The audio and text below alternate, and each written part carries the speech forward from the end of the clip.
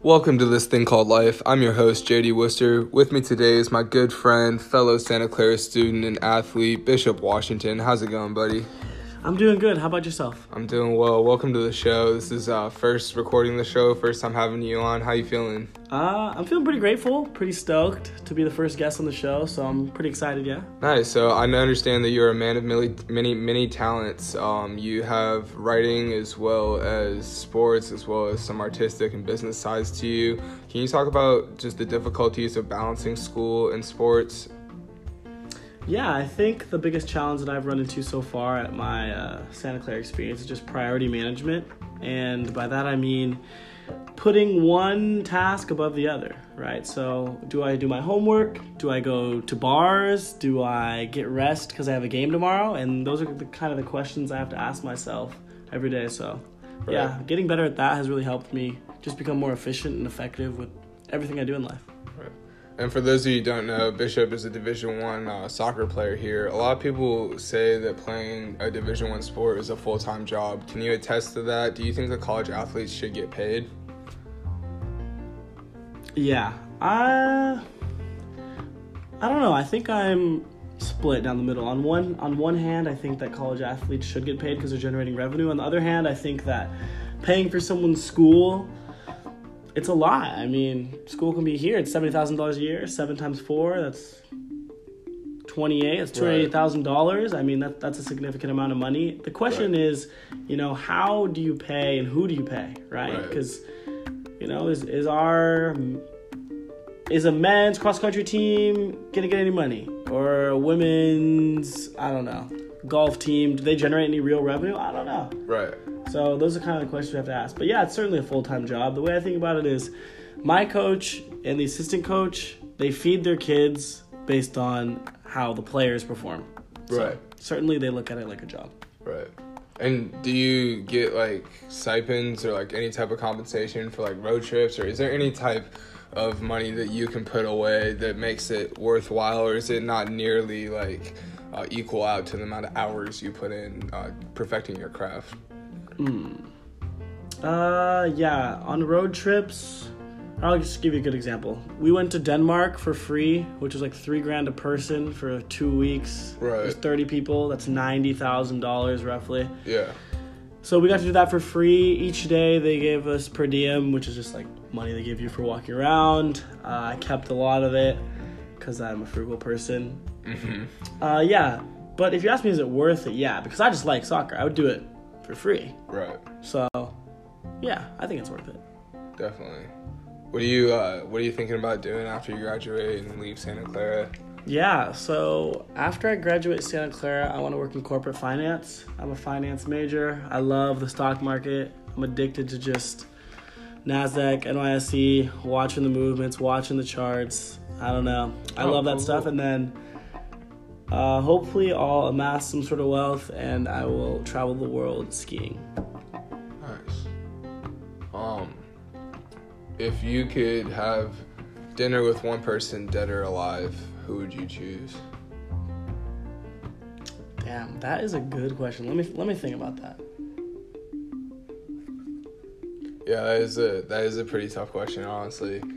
I have different answers. I couldn't name one person. It's kind of like when someone asks you, "Oh, what's your favorite movie?" You're like, "Oh, I got 5 favorite movies." Right, just off the top of your head. First person I thought of was Jordan Belfort. Right. Because Wolf of Wall Street's one of my favorite movies. Second person is Matthew McConaughey, because he's my favorite actor. McConaughey is great. He's a great actor. Third person would probably be an activist or something. Maybe Martin Luther King or Barack Obama. Right. And then the fifth person. Did you ever imagine if if that actually happened, just how over your head you'd feel? Yeah, it'd be pretty surreal. I don't know what I would do. I'd probably get a little flustered. To come up with the questions on the spot to ask them, or I'd lose my shit for real. That would be insane. Right. I think that's one of the biggest things is just kind of matching energies with those types of people. Going up to a celebrity, you can't flip and go all fangirl on them. You got to be able to stay calm and stay collected. Especially if you're trying to work with someone who's maybe higher up than you, or has this status. you gotta keep this low key level of energy, and you can't seem too up or too down ever. You know what I mean? Yeah, I agree. I mean, when it comes to that, how I think about it is just take Matthew McConaughey, Leonardo DiCaprio, take Obama. All right, you guys don't need to come. We have enough. We have 5 people. For example, you know, before Leonardo DiCaprio was, you know, multi-millionaire actor, successful philanthropist, etc., he was just a person. Right. He was just a boy. Same with Matthew McConaughey. Same with Barack Obama. Same with anybody. They were just a normal person. Right. And then they did things to put themselves in a position where they could do the things they want. So. But what separates a Matthew McConaughey from just like any other actor or person in their field, or any what separates a regular person from, say, like an outstanding person or a person that we all look up to, like Matthew McConaughey or Dwayne The Rock or all these celebrity figures? Is it your mentality? Are some people just wired different? What do you think? I think, you know, mentality, work, grit, they all have something to do with it. But I think for me, when I look at people like that, it's the ability to find your niche and just pursue that absurdly well. That's how I put it. Right. Like, if you take, like, I don't know, let me think, like Drake rapper. Right. He has amassed a great following because he found his niche and he just does what he does well. Like, he found his spot. He doesn't need to operate in any other angle but the angle he operates in. Right. Matthew McConaughey, same thing. And anybody super successful, I feel like they find something they're good at and they become perfect at it. I think the key word you said is niche, but also the biggest emphasis in that is pursue. Is the fact that all these people and all these examples that you've given is these people who just didn't give up. You look at some famous directors and famous actors and all these people who have been successful, the one common or key characteristic is the fact that they're always persevering through almost anything and everything. So I think that's just such a common, like, universal key, is the fact that these people just don't give up on something that they're passionate about. If you find yourself like thinking that you're going to do something even if you do it for free, then you probably know you're in the right spot. You know what I mean? Yeah, I agree. I don't know. When I think of kind of the topic we're talking about now, I think of Alex Honnold, because I watched the movie Free Solo. Mm-hmm. For everyone that's listening, it's a movie about a guy that climbs mountains and, like, faces, basically, without any ropes. And he's trying to climb this extremely hard face. And, you know, he's been trying to do it, and he'll get halfway up or a quarter of the way up, and he can't do it. And he finally does it, and they made a movie about it. And when asked, like, why he did it, he goes, you know, it doesn't really matter what you're doing as long as you're pursuing it well. Like, it's in the fight rather than the cause. And I kind of agree with that, so. It's in the fight rather than the cause. Like, there's beauty in the journey. Yeah, exactly. Rather than getting to the destination. Miley Cyrus The Climb. That's what I'm thinking 100% agree with that. It's the climb, man. It's the climb. Yeah. Our last topic is kind of something we like to focus on is, like, one of the key things about Fiore is defining who you are and then protecting that throughout. How does one come about defining their individuality? You know, when there's so many people out there, what makes you as opposed to someone else, you know? Damn, what makes me?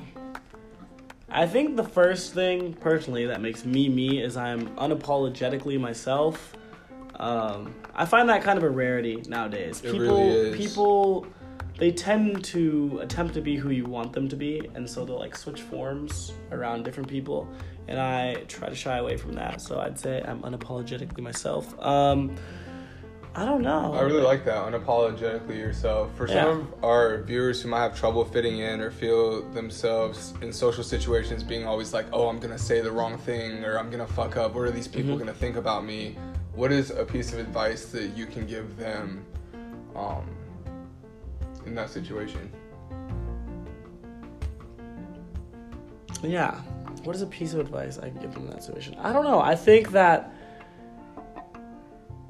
a big part of kind of that social anxiety or kind of what you were speaking on is you're going to lead, in my opinion, a happier life if you care more of what you think about yourself than what other people think about you. Right. And I've always thought that notion to be true. As long as you care about yourself and you're happy with yourself, you're going to be fine. As soon as you start worrying about what Johnny thinks about you, what Sarah thinks about you, Right. you're going to be unhappy. Because Sarah and Johnny are going to dictate your day. They're going to make you happy, they're going to make you sad, they're going to make you mad. As soon as you're the most critical person of yourself and loving person of yourself, you're going to be a pretty happy person. That's the way I think about it. That's big facts. It all starts with you and your mentality, right? Yes, sir. How you feel about yourself and that self-love. Because then you radiate out and you bring other people's day up. So I can tell everyone who's listening right now, man, Bishop brightens my day every time I see him just because he brings that energy. And that's the type of people we aspire to have on the show. Those types of people that uplift other people's day because they just got that high energy and they're just wired different. And we want to dissect these kids' minds and see like how they think and what wisdom they can impart on our viewers. For real. Thank you so much for coming on board, Bish. I really appreciate it. You have any closing thoughts? Yeah, one of my favorite quotes. My uncle made it up. He told it to me. You guys ready? Goes like this. Call your mom. That's it. Thank you, Bishop Washington, everyone. I appreciate Thank you, bud. This has been This Thing Called Life. I'm your host, JD Worcester, signing off.